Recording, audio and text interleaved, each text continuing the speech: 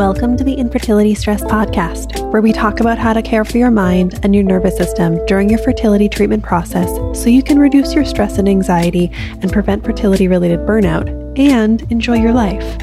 I'm Michelle Kapler, fertility-focused acupuncturist and Chinese medicine practitioner, board-certified reproductive specialist, and feminist mindset coach, and you've got episode 61.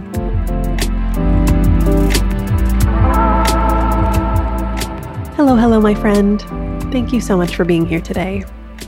Today, I'm going to be talking with you about 5 things that I wish that people knew when starting fertility treatments and IVF.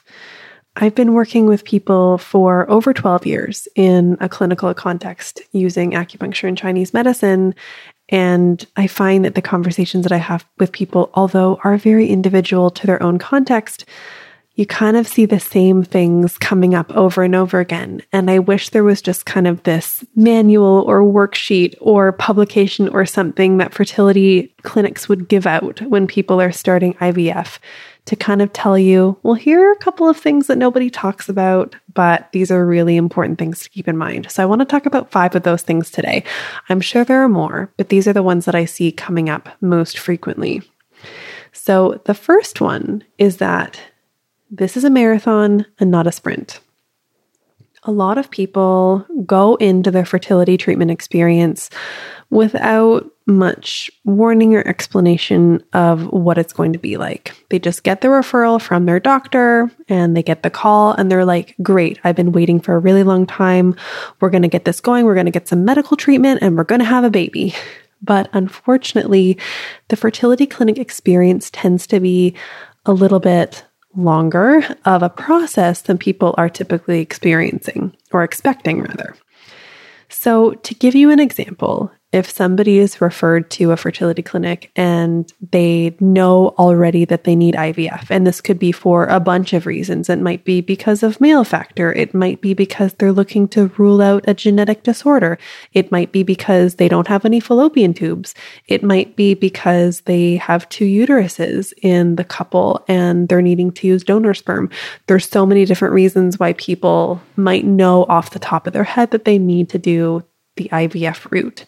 And they've been waiting so long to get the process going, and they get to the fertility clinic and it's just a lot longer than they thought it would be. And this is because the referral takes time. And then you have to do cycle monitoring for a month where they do a lot of tests and ultrasounds to just diagnostically figure out what's going on or to rule out that nothing is going on. And then there's the waiting between cycles, and there's the waiting for test results, waiting for things to take effect, waiting for time to go by, waiting for the doctor to be available. And so a process that a lot of people conceptually think might be 6 to 12 weeks ends up being maybe a year or a year and a half. And that's not even mentioning coming up with funding and affording everything. So here where I work in my practice in Ontario, Canada, we do have government funding for 1 IVF cycle per person per lifetime. And sometimes out of necessity to need to use that funding, people might be waiting 18 months just by way of waiting for their turn to come up. So if you keep in mind that it's probably going to take longer than you think to actually end up with a positive pregnancy test and then a live baby at the end of it, that's just a really good thing to keep in mind in the back of your head.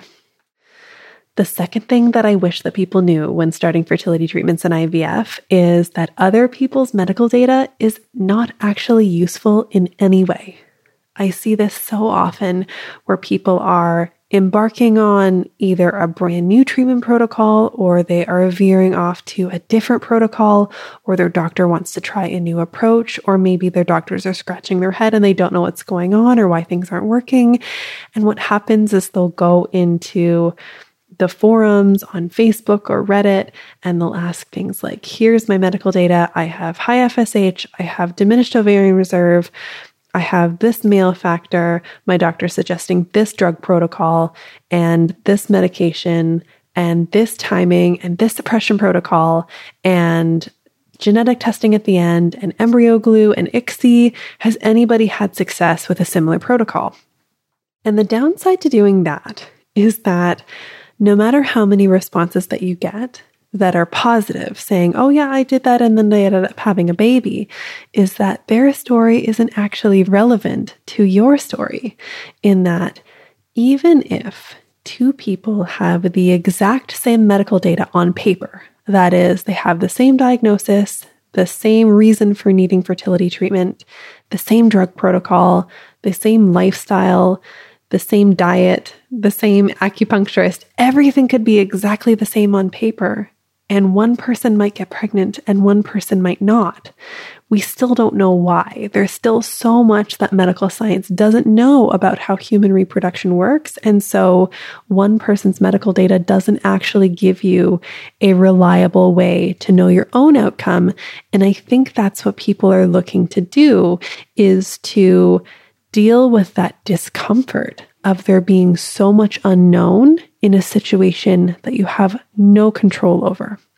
And I find that when people go and seek other people's opinions on their drug protocol or just what they're doing with their clinic, it creates a lot of unintended anxiety, because deep down we all know that somebody else's body probably won't behave in the exact same way that yours will. And so that information isn't actually applicable. So my advice is always just stick to your own protocol, stick to your own medical data. If you have questions, ask your care provider, but don't compare yourself to others, because it just causes a lot of negative emotion and unknown. So I recommend just not doing that. The third thing that I wish that people knew when starting fertility treatments in IVF is that, and this is a quick one, but that it typically takes more than one embryo transfer to end up with a live baby. I've seen hundreds, if not thousands, of people doing their first frozen embryo transfer. And it's tough because you want to be excited and you want to be hopeful, and you're doing this new thing that you've never done before. And of course, you want to hope that it's going to work. But statistically speaking, most people need 2 or 3 or more embryo transfers in order to actually end up with a live birth at the end of it. And it's always going to be disappointing, and this isn't meant to take away from that disappointment or diminish the experience. So of course it's important to feel that, but also if somebody is going into the experience expecting that it's going to work the first time, it can be, actually mildly traumatic for somebody to find out that, it's actually statistically less likely for it to work on the first try than in subsequent tries.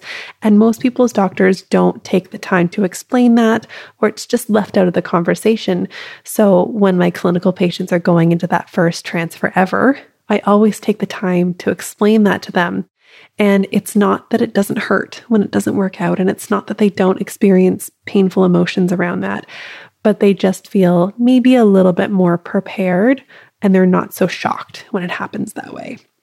Of course, we always want to hold space for the possibility that, yes, you might be that person that's going to get pregnant on the first try, because of course I have seen it over the years, but it's just not the most common outcome for people to have that happen.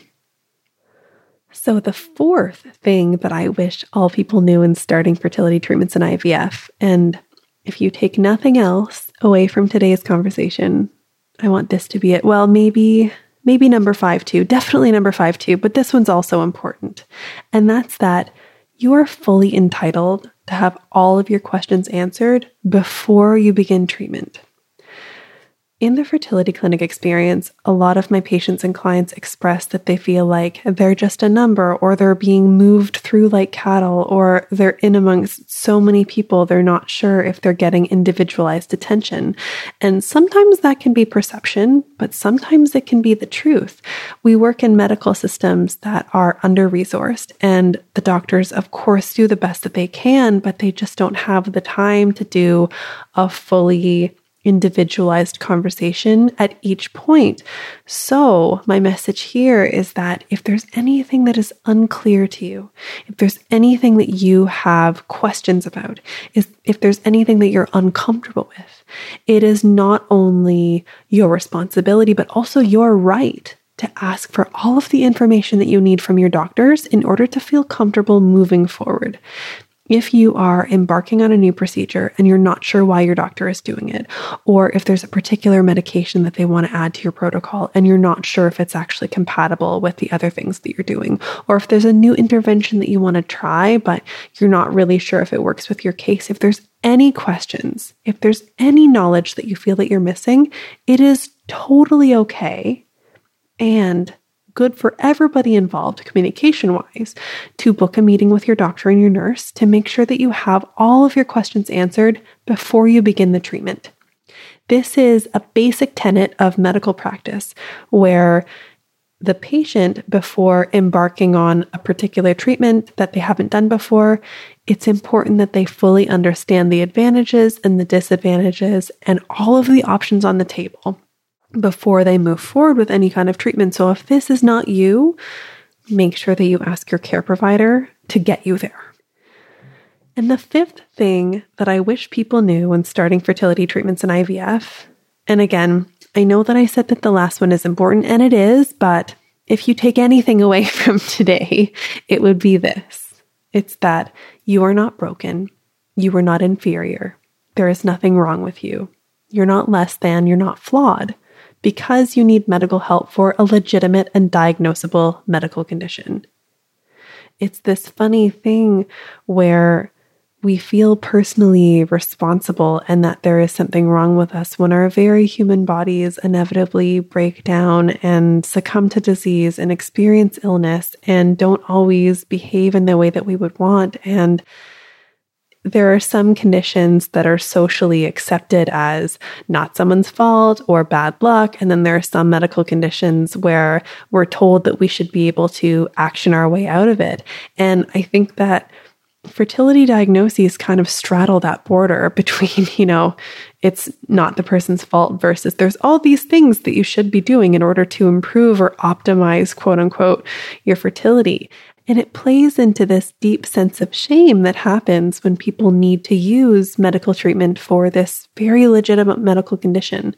So my message at the end of all of this is that there's nothing wrong with you, and give yourself a break. It's totally okay that this is happening. This is a very human thing. Everybody's bodies experience some kind of dysfunction one way or another, and it's totally okay. And it's actually not related to your worthiness as a human. Okay, my friends, those are the 5 things that I wish that everyone knew when starting fertility treatments in IVF. And if you're a veteran IVF warrior and you think that I've missed anything on the list, I want to hear from you. Come and find me on Instagram and send me a direct message and let me know what your must-know piece of advice is for folks who are just starting out. And if this episode spoke to you, please consider sharing it. Take a screenshot of the episode and post it on your local IVF support Facebook group. This will help more people find us who need to hear this info. That's it for me this week. I'll be back next week with another episode. Until then, you've got this, my friend. If you are loving what you're learning in the podcast, you've got to check out the Pineapple Collective. It's my monthly group coaching membership where we take this work to the next level so you can learn to manage your mind and actually rewire your brain to reduce stress and anxiety and avoid emotional burnout during your fertility treatment process. Oh yeah, and actually maybe enjoy your life too. You're going to head to michellekapler.com/pineapple to sign up today. I can't wait to see you there.